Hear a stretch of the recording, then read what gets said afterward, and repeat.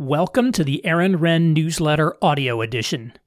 For more content and to subscribe, please visit aaronwren.com. That's AARONRENN.com. Issue number 66, In Praise of the Private Good, originally published on July 18, 2022. Living as a Moral Minority. It's popular today to talk about the common good or the public good, but one of the implications of the shift to the negative world is that Christians need to start becoming much more concerned about their private good, the good of their own families, churches, and communities. To summarize my article on the topic, America had always been something of a Christian, specifically Protestant nation, and was indeed dominated by a WASP establishment up until the 1960s. The status of Christianity then went into a long decline that we can divide into three phases or worlds. The positive world from 1964 to 1994, the neutral world from 1994 to 2014, and the negative world from 2014 to today. The names refer to how society views Christianity. At first still positively, then as a social neutral, now negatively. Especially in elite domains of society, being known as a Christian reduces your status. Christianity and its moral framework are now viewed as a threat to the new public order and morality. The question then is how Christians should live in the negative world. To date, most evangelicals have been doubling down on strategies developed during the positive and the neutral world: culture war, seeker sensitivity, and cultural engagement. This is causing deformation of those strategies and intra-evangelical realignment. The Catholic Church has its own internal dynamics. New approaches for the negative world are needed. The paradigmatic culture war organization of the positive world was moral majority. The very name speaks to a time when it was at least plausible to claim that Christians represented a majority of the country. Today, that would be ludicrous. Christians are now, as it were, a moral minority, even if a sizable one. One of the implications of being a minority group is that Christians have to begin thinking and acting like a minority group. Dominant majority groups seldom have to worry too much about how to institutionally sustain their community because the mainstream institutions of society are designed in a manner that is consistent with and even reinforces their values. Consider the public schools, for example. In the past, these schools not only taught subjects that the majority found of value, but did so in ways and with the kinds of authority structures they preferred. They also inculcated Anglo-American values like fair play, sportsmanship, honesty, etc., ones sometimes not even shared with many continental countries, certainly not in southern Italy where my family came from. See my retrospective on E. Digby Baltzell for more. Or think about the historic Protestant Christian orientation of the Boy Scouts, for example. America's earliest and most prestigious colleges were also explicitly Protestant in nature, established to train ministers. Even by the mid-20th century, they still embodied many of those values as they then existed among the liberal Protestant WASP establishment, something the Catholic William F. Buckley failed to recognize when he wrote God and Man at Yale. Up through the 1950s, the major institutions of American society, government, the military, universities, business, were interlinked culturally and institutionally with elite American Protestantism. Hence, there was no conflict between being a Christian, of a Protestant variety at any rate, and being in a business executive, a government official, a nonprofit leader, etc. Those institutions were not only positive towards Christianity, but embedded the values and preferences of the Protestant American majority. To be sure, some of these were cultural, not merely religious, but clearly religious values were included. And the idea that there can be a non-culturally embedded religious belief system is ridiculous. The experience of minority groups is generally very different. They have to self-consciously focus on sustaining their culture and community life, including by creating their own bespoke institutions to serve their community, as well as creating specific practices that demarcate and sustain community life. They also have to specifically steward their own community well-being and mobilize to advocate on its behalf. We see this most clearly in the case of Black Americans, who were completely excluded from many mainstream institutions and hence were forced, of necessity, to create their own. To be sure, many of these were copies of white organizations, such as the Black-oriented Prince Hall Masonic Lodges, but many of them embodied their own Black cultural preferences and practices. We see this in historically Black churches, which have their own robust traditions, worship practices, etc. Hence, Black Protestant is typically one of the major religious divisions in social science surveys. Blacks also had to mobilize politically to advance for their interest and their inclusion into the mainstream of society. We see similar things in many other ethnic or religious minorities, and even alternative lifestyle groups. Hispanics have their own chambers of commerce, for example, even when Hispanic-owned businesses join the regular chamber. They focus on business ownership and thus a degree of economic autonomy and wealth creation for their people. In Chicago, Hispanics have been fighting for a greater share of aldermanic and other political seats during redistricting to reflect their greater population share, leading to conflict with Blacks who don't want to lose seats. They have their own ethnic festivals and promote their ethnic symbols. In Chicago's Humboldt Park, for example, large Puerto Rican flag arches serve as prominent gateway symbols on Division Street. Minority groups want their people included on TV shows, commercials, etc. They fight over names of public facilities, over statues, etc. Some hoist their own flag even more prominently than the American one. They want seats on boards of directors. They build cultural centers and hold weekend language classes for their children and grandchildren of immigrants. They have their own religious buildings or schools. The list goes on. None of this necessarily indicates that the minority group in question is hostile to mainstream society, though in some cases they are. But even where very positive towards mainstream society, they understand that they need to sustain their own community, values, and traditions. The disappearance of the Anglo-Protestant mainstream. This difference between the historic Anglo-Protestant mainstream and the institutions of ethnic society can be summed up in this famous clip from the film The Good Shepherd. The WASP, Matt Damon, when asked what his people had, in contrast to the proprietary cultural possessions of minority groups, says, "The United States of America. The rest of you are just visiting." That's certainly not true today. Christian moral values have been de facto evicted from major cultural and social institutions. Even organizations historically based around a Protestant or generic Christian background like the Boy Scouts are pedaling as hard as they can in the opposite direction from that. Protestants, certainly evangelicals, increasingly hold few top positions in important institutions. For example, there's only one Protestant of any variety on the Supreme Court, Neil Gorsuch, a convert from Catholicism to Episcopalianism. There are no white evangelicals in Joe Biden's initial cabinet. The Washington Post says that he appointed mostly Catholics and Jews, with the only two Protestants being Black. As I previously documented, even movement conservatism has few Protestant heads of major institutions, and the ones who are Protestants are Episcopalians who tend to avoid public discussion of their religious affiliation. Few elite colleges are run by Protestants. There are still plenty of Protestant CEOs and politicians, but even here, the share seems to be in decline. We read about, for example, the rise of South Asian CEOs, few of whom are of Christian origin. To the extent that there is continued Protestant strength at the topmost levels of these elite institutions today, it may well be in good measure due to the present-day focus on Black inclusion. Stewarding the strength of our own community. In a world where Protestants don't own the country, don't run the major institutions, and sometimes barely have a seat at the table, and whose values are now in official disfavor and being evicted from social institutions, the old model of thinking and acting like a majority needs to be jettisoned. Christians, especially evangelicals, need to learn to act like a minority and spend much more time and effort focused on sustaining their own communities and beliefs. That doesn't mean abandoning evangelism, becoming hostile or hateful towards other groups, or not caring about the country or the common good. But it does mean that the strength of evangelical communities needs to be tended in the same way other minority groups have had to tend to their own communities. And they no longer need to view themselves as bearing the same level of responsibility for mainstream institutions as they previously did. What this will look like is something that will need to be developed over time. There are a number of factors that set the case of today's Christians apart from other groups.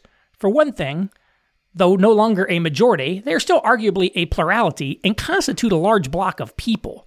This makes them unlike, say, Jews, who are a very small minority. Thus, the lessons that can be drawn from studying niche minorities are limited. Also, Christians in America are themselves highly diverse. There are sectarian divisions, Catholic versus Protestant and the like, as well as denominational differences within Protestantism. There are also racial differences. For Christian racial minority groups, race rather than religion may be more salient to their thinking. Other minority groups also have internal divisions that are frequently not visible or thought about by outsiders. They sometimes operate separately, other times together. We should expect the same among American Christians, except that given their aggregate size, sub-communities probably have the necessary scale to operate relatively autonomously. The situation today is also different versus the past in that there is no clear majority group. Though there is still a racially white majority, it is so internally divided as to not constitute a coherent group. Progressive whites and Trumpist whites view themselves as bitter enemies, not a common community. And within a couple of decades, even the totality of the white population will be a minority in the country. Elite society today is dominated by a managerial class that is not ethnic or religious, but ideological and economic in character. This is, in essence, a minority group that controls the country, one that's capable of co-opting the most able members of other groups. Additionally, America is a post-Christian or post-Protestant nation, which creates a sort of allergic reaction to anything particularly Christian in institutions. As many have noted, this makes it different from a country that was never Christian to begin with. I think one good model to study is the early to mid-20th century Catholicism. There were a sizable number of Catholics in the country. Their flavor of Christianity was disfavored. They had to sustain their own communities and beliefs, as well as take on other functions like immigrant onboarding. It's true that the ethnic nature of these communities bound them together in ways mere Catholicism may not have. Catholicism has long been ethnically partitioned, yet we see that Catholics came together to support the Irish John F. Kennedy running for president. Catholics built their own churches, their own schools, their own universities. They held catechism classes for their youth and created their own social organizations like the Knights of Columbus. They long held to practices like abstaining from meat on Fridays that set them apart from the rest of the country. They had distinct visible symbols like rosaries or crucifixes. Catholic universities are particularly of interest. Today, most Protestant colleges have only a vestigial connection to their faith or denomination, if that.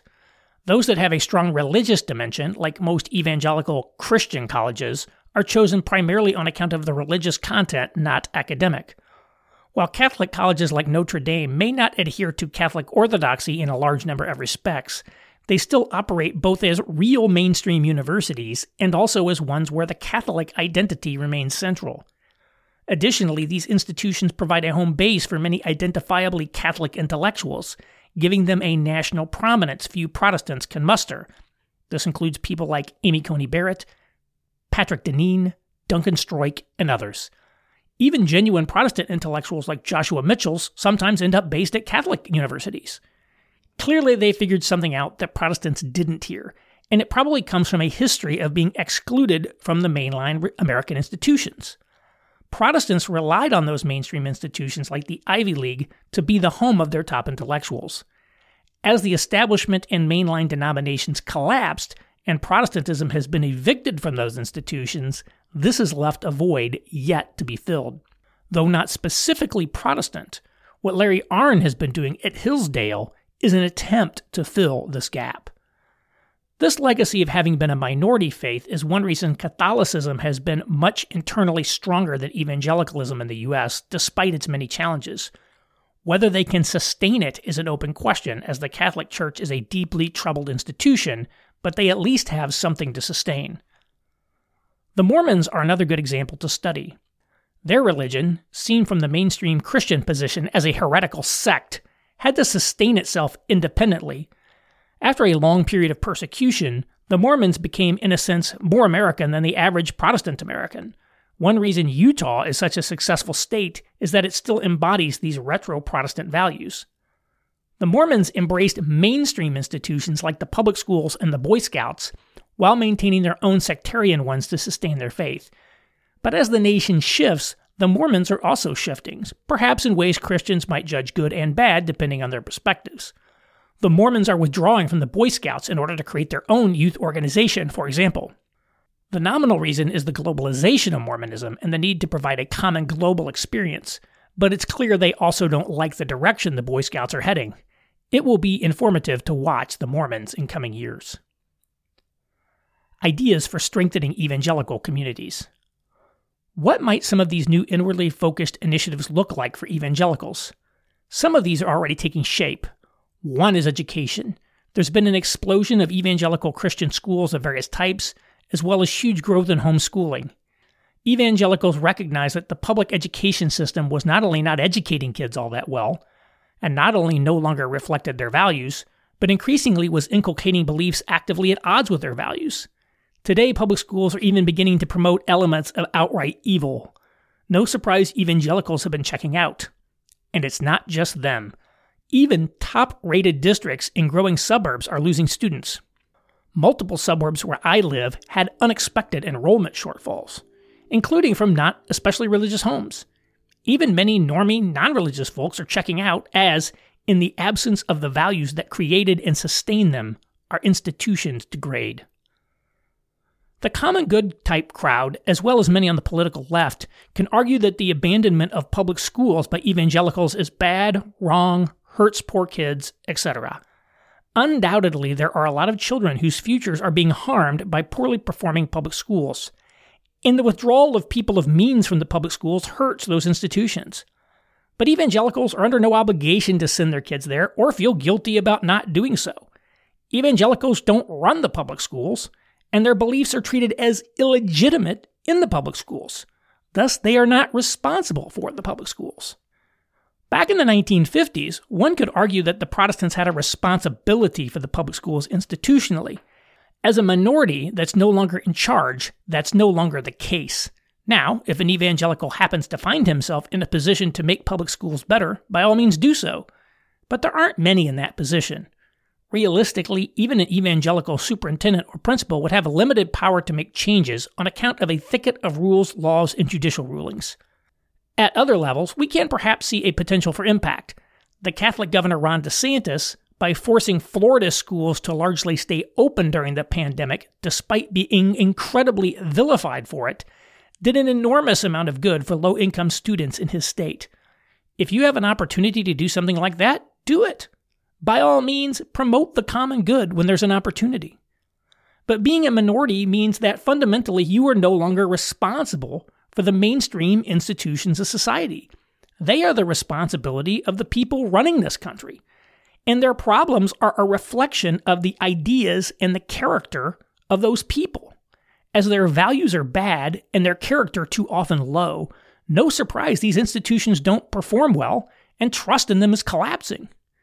Instead, helping others such as poor children will happen in different ways, such as through tutoring ministries at churches, providing scholarships for low-income kids to Christian schools, opening new Christian schools in low-income areas, etc. These are all things which are, in fact, happening. The number one change that needs to be made here is psychological. It's to adopt the minority mindset and start acting like a minority. This won't be easy or popular. It will result in a lot of gaslighting designed to make you think it's illegitimate to do that. It's no surprise to me that Christian rhetoric around the common good has come to the fore as evangelicals have started organically adjusting to a minority position. Functionally, it works to keep them invested in the system and not tend to their own community specifically. Something that, by the way, the people promoting this way of thinking would never demand of other minority groups. If evangelicals start acting like the minority that they are, they will be called Christian nationalist, white nationalist, or even white Christian nationalist. But we have to be able to overcome hostility from people who don't have our well-being or the nation's well-being in mind, particularly when we haven't done anything wrong. When you are a minority, you need to think and act like a minority. If you can't do that, you're screwed. Beyond schooling, another example might be refactoring how church is done. Alistair Roberts stirred up some Twitter controversy when he said evangelical sermons should be shorter. He's right about that. He also proposed a new structure to Sunday services, tweeting, quote, "Imagine how much churches would change if, 1. Weekly Sunday gatherings were expected to include a shared meal, catechesis, communal prayer and sharing, etc., with the formal liturgy and the 10 to 15 minute sermon within it taking less than a third of the time." Unquote. I'm not sure what motivated this proposal, but it's a good way to think for a minority group that needs to strengthen its own community. Some type of enhanced catechesis will be needed, for example. When I was a kid, Sunday school did some of this, but my impression is that Sunday school today ain't what it used to be. It's no secret that a lot of kids come out of 18 years growing up in an evangelical church believing in moralistic therapeutic deism with little substantive knowledge of the Bible or theology. But it's not just catechesis that will be necessary, it's also counter-catechesis. We have to explain what society at large believes and why we don't believe that. Again, this is something minorities have long had to do. I'm no expert on Jewish child rearing, but at some point they have to explain to their kids what Christmas is and why they don't celebrate it. We're going to have to do a lot more of that. Also, in Alistair's proposal, we see much more communal life together in terms of shared meals, communal prayer. There are many, many other aspects of life that will need to be rethought. Again, evangelicals, and to some extent Catholics, have relied on the mainstream institutions of society, assuming that, at a minimum, they were neutral ground. That's no longer the case. When institutions become more hostile, you can't rely on them. This means a greater focus on acquiring ownership and autonomy, including in the commercial space, something I discussed in Newsletter 43 on Own Space. Again, what's necessary to adopt here is a change in mentality that recognizes a change in circumstances. A lot of evangelical thought about the nature of the church is rooted in an assumption of a Christian normative society. For example, consider the early 20th century English theologian William Temple's quip that the church is the only institution that exists for the sake of people who are not yet members. This is one you still hear today. The Anglican Church in North America has a diocese called a church for the sake of others. But you can't give somebody something you don't have yourself. To me, the Benedict option was nothing if not an answer to that challenge. If we don't have strong communities rooted in the faith once for all delivered to the saints, we have nothing to offer other people. Tending to community strength as a minority group in a negative world is a precondition to effective and genuine service to others. Also, the church is much more than just a ministry to the unconverted.